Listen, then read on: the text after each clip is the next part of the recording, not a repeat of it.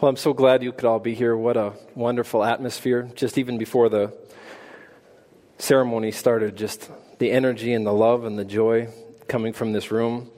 So powerful to see all those people coming together with a common love for Casey and Jimmy.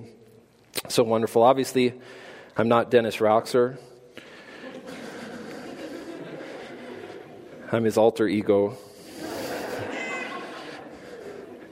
He couldn't be here today due to a family emergency, so I've been asked to fill in. You're effectively getting the B team here. But when we think about weddings, they're usually accompanied by a great sense of celebration. That's why it was so appropriate the way you were milling about and enjoying each other's company and just enjoying being a part of this earlier. And that's appropriate from God's perspective as you think about weddings being something to celebrate. You see, God designed marriages, and He says they're a good thing. Proverbs 28:21 says, "He who finds a wife finds a good thing," and other translations have a treasure. He who finds a wife finds a treasure and obtains favor from the Lord. Genesis chapter 2, the second chapter in the first book of the Bible, in verse 18 says, "And the Lord God said, it is not good that man should be alone." You see, everything that God had created up to that point was very good, including Adam. But He looked at that situation and He said, it's not good that man should be alone. I will make him a helpmeet. Now that could be translated a helpmate, a companion, a spouse. Are there translations for that? For him. He goes on a few verses later to say, "Therefore, a man shall leave his father and mother and be joined to his wife, and they shall become one flesh." As Jesus was speaking about marriages being worth celebrating, and then if marriages are worth celebrating, then weddings are worth celebrating as well. Jesus in Mark chapter 10, verse 9, He said, "Therefore what God has joined together, let not man separate." He placed a really high value on the importance of marriages. And so, what a cause to celebrate today as two people are going to join together. Two believers are going to be joined together here today to have a marriage together, Lord willing, as God intended. That's something to celebrate. God says that's the case. But weddings are also usually overflowing with love as well. Not just a sense of celebration, but wedding ceremonies have a lot of love in them. The shared love that the couple have for each other, which you can see in their faces here. Well, not right that second. Now you see it in his face, okay? And then the love that family and friends have for the couple and have for each other. There's a lot of connections here. There's a lot of deep connections here. Many of us have been brothers and sisters in Christ for the entirety of our lives. I could look at a number of you out there and say for the vast majority of my life, probably 42 of the 44 years, you've been a brother and sister, a part of my family of faith, and it's fun to celebrate something like this together. But you know what? Wedding ceremonies having this overflowing sense, or overwhelming sense even at times, of love, that's appropriate from God's perspective too. He says it's appropriate to celebrate something like this, but it's also appropriate that they're characterized by an overflowing love, as love is supposed to be central to every human relationship. When Jesus was speaking to His followers in John 13:34, He said, "A new commandment I give you, that you love one another as I have loved you, that you also love one another in that way, as I've modeled, as I've demonstrated for you." And we'll get into that in a second. Jesus also said 2 chapters later in John 15:12, "This is my commandment, that you love one another as I have loved you." Peter, in case you think this was exclusive to Jesus, Peter, in 1 Peter 4:8, he says, "And above all things," not above some things, but above all things, "have fervent love for one another, for love will cover a multitude of sins." And remember that even in your marriage, God's kind of love, which we'll get into, should cover not just a multitude of disagreements, a multitude of differences of preferences or personalities, but can cover and be greater than even sin itself in relationships. Paul carries on with this theme. So we have Jesus, we have Peter, we have Paul in Romans 12:10 say to believers in that local church, be devoted to one another in love. So it's perfectly appropriate that at a wedding celebration like this, there would be, one, a sense of celebration, and two, that there would be this overflowing sense of love. Marriages should be overflowing with love too, not just wedding ceremonies. All too often, the tip or the peak of a relationship is the marriage ceremony. And then unfortunately, oftentimes it goes downhill from there. Then in terms of the growth of love over time, it maxes out right there. But marriages themselves should be growing in love over time. Past, present, and future love is foundational to any successful marriage. But as I say that, it's very important to realize that just any old love won't cut it. When we're talking about love being characteristic of this relationship, just any kind of love won't stand the test of time. You see, marital success is tied to understanding what real love actually involves. And I want to share a few thoughts with you about what God says about real love. You see, real love, if we were to define it, we would have to understand the difference between how is it commonly defined, and then how does God define it. So you would look at a human definition of love. A human definition of love is an intense feeling of or deep affection or attraction to someone. All too often in our day, it's focused primarily on the latter, attraction. The intense feelings of attraction. But divine love, when it's defined, it's sacrificial love. It's love that's characterized by a willing forfeiture of rights or privileges on another person's behalf.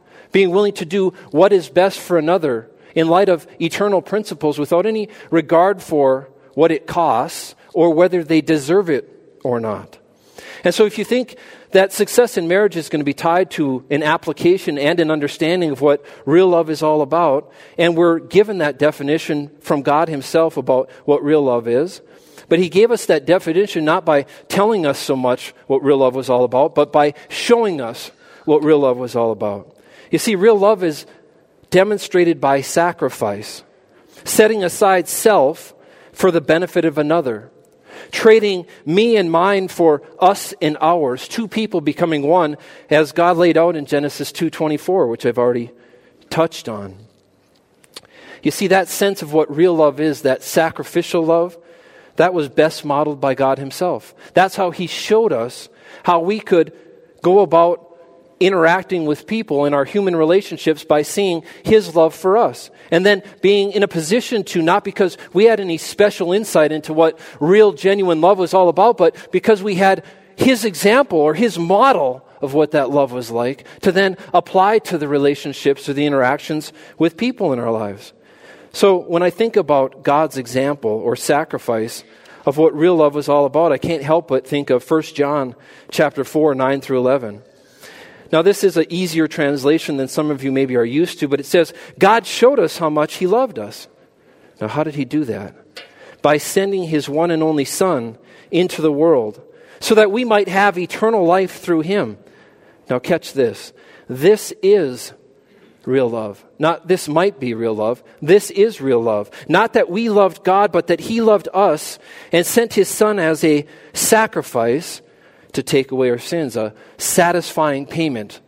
The original translations use the word propitiation. Big mouthful word there. Jot that down. There'll be a quiz later. Propitiation. But a satisfying payment. He showed us real love by sacrificing himself as a satisfying payment to take away our sins. And John finishes this section by saying, dear friends, since God loved us that much, not maybe he did, but because he did love us that much, we surely ought to love one another in that way, as modeled by that, as following his example for that. And you think about an obvious question, well, why did God, to demonstrate his love for us, why did he have to sacrifice himself in our place? Why was sin even a problem? If it says to take away our sins, what was the problem with man's sin?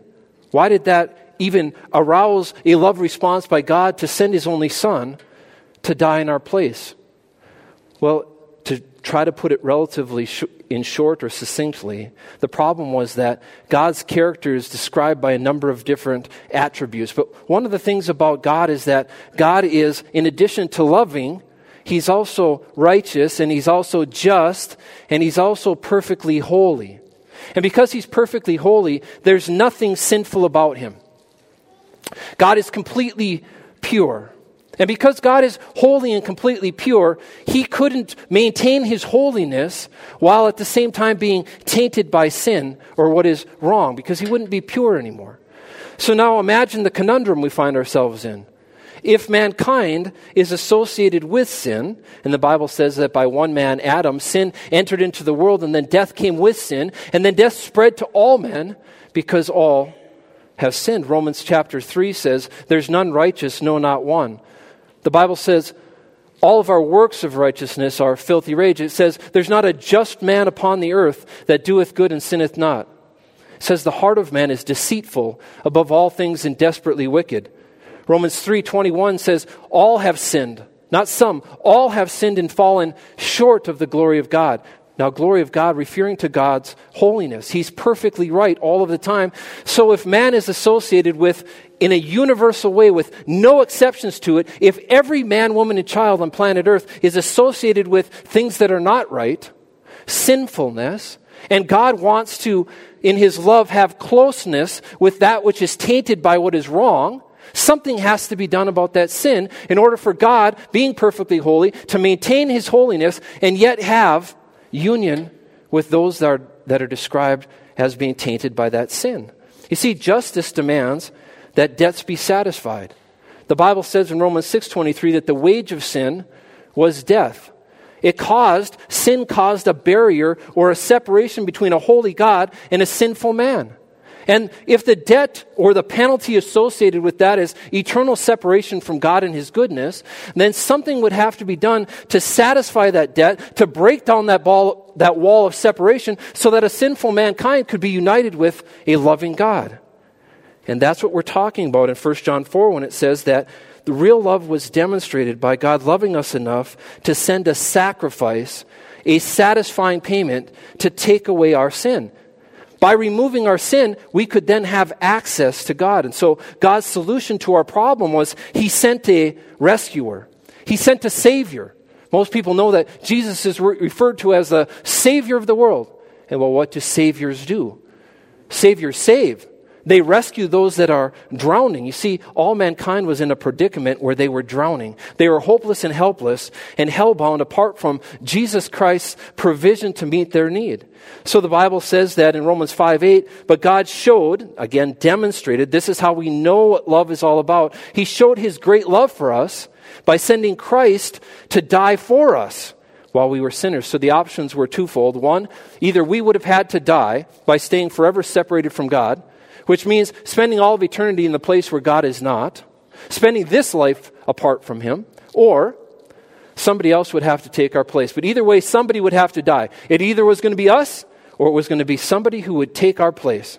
And that's the picture of the Bible, that God in His love, He wanted to send a substitute who could die in our place so that we wouldn't have to die. 2 Corinthians 5:21 says, for He, God, made Him, Jesus, who knew no sin. He was sinless, the perfect, spotless Lamb of God. John the Baptist, when he saw Jesus coming for the first time, he said to his followers, he says, behold the Lamb of God who takes away the sin of the world.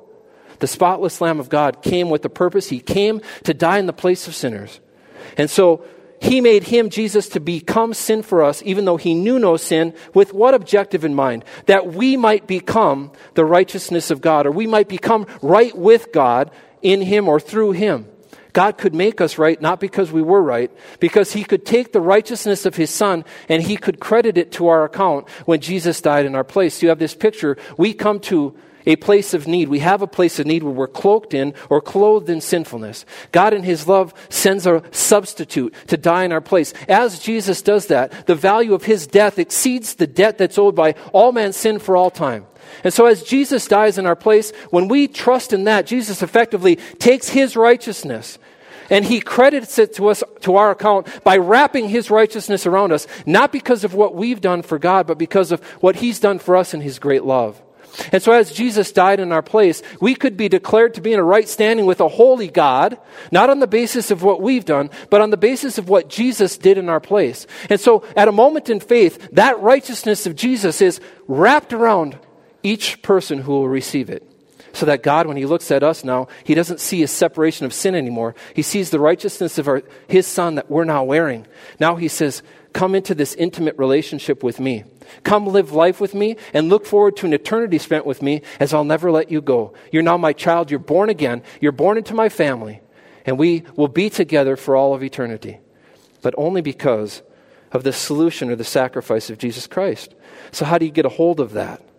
You see, believing is the only appropriate response to that sacrifice that God used to demonstrate what real love was all about. If he hadn't have showed us that dying in the place of another, dying, the innocent taking the place of the guilty, if he hadn't showed us that that undeserving love is what love is all about. That real love involves doing for somebody what they don't deserve, providing for them when they're not lovely, responding to them with care and concern and compassion when there's nothing about them that in that moment is attractive. He showed us that's what real love is all about. And he said, now how do you get a hold of that? Well, Jesus said, I am the way, the truth, and the life. No one comes to the Father except through me. I am the door. By me, if anyone enters in, he shall be saved. He says, for God so loved the world that he gave his only Son, that whoever believes in him should not perish but have everlasting life. See, the key is, do you believe this or not? It's childlike faith. A child can understand, I had a need. God loved me so much that he made a way for me to be rescued. If I'll put my trust in his finished work on my behalf, I can be saved and have everlasting life. The next verse says God did not send his Son into the world to condemn the world, but that the world through him might be saved. He's in the business of saving. He says in the next verse after that, he who believes is not condemned. But he who believes not is condemned already because he has not believed in the name of the Son of God. You know, the Apostle Paul was confronted by this question, how do I get in on this? In the 16th chapter of Acts, a jailer who has responded to Paul's testimony says to him, Sir, what must I do to be saved? He had this idea that I must do something for God instead of accepting what God's already done for me. And Paul's answer was clear, it was concise, it was to the point. He said, believe on the Lord Jesus Christ and you will be saved. Not you might be saved. You will at that point in time instantly be saved. The Word of God tells us that it's by God's grace that we've been saved through faith. It's not of ourselves. It's a gift from God. It's not of works, lest anyone should boast. You see, getting in on God's love sacrifice, being a part of God's demonstration of love, is as simple as accepting something that is offered to you as a free gift. But even though it's free to you, it wasn't free to him. It was very, very costly. So ultimately, the only way to respond to this kind of sacrificial love is to accept it and embrace it by taking God at his word, as we make an application to your marriage, to your lives. Success in your marriage is going to depend on understanding what real love is. Success in your marriage is going to depend on letting God's Spirit produce his kind of love in you. You can't make yourself love like God loves. But God says, I knew that. And so I put my power, my Spirit within you, so that kind of love, that sacrificial kind of love, that real kind of love, it could flow from you, not because of you, but through you. And so that's why in Galatians 2:22, the Bible says that the fruit of the Spirit is love. The first thing on the list is love. It's God who wants to produce that kind of sacrificial love in you. And I've got news for you. There's going to be times where Jimmy is very unlovable. Perhaps even unlikable. He and I have experienced that on a basketball court before. I love him anyway, though. And this will shock you even more. There's going to be times that even Casey is unlovable. Dare I say, even unlikable. I know that's hard to believe. No one in the family is laughing at that. They know the truth. But it's in those moments that human love is going to fail. It's in those moments that just an attraction based on emotion not going to carry you through. It will not. Yet in those moments, divine love can overcome. Divine love produced by God's Spirit can allow you to see past what's unlovely, can allow you to continue to love anyway, as God showed us that it has nothing to do with what another person deserves, but it's based on loving without regard for whether they deserve it or not. By God's grace, if that becomes consistently true of you, that you're loving the way God loves by letting His Spirit produce that kind of love in you, you're going to have an unbelievable marriage. That's what I'm praying for you. Pray for that for me too. Pray for that for everyone who's here. Good marriages are described by letting God's real love flow in and through us.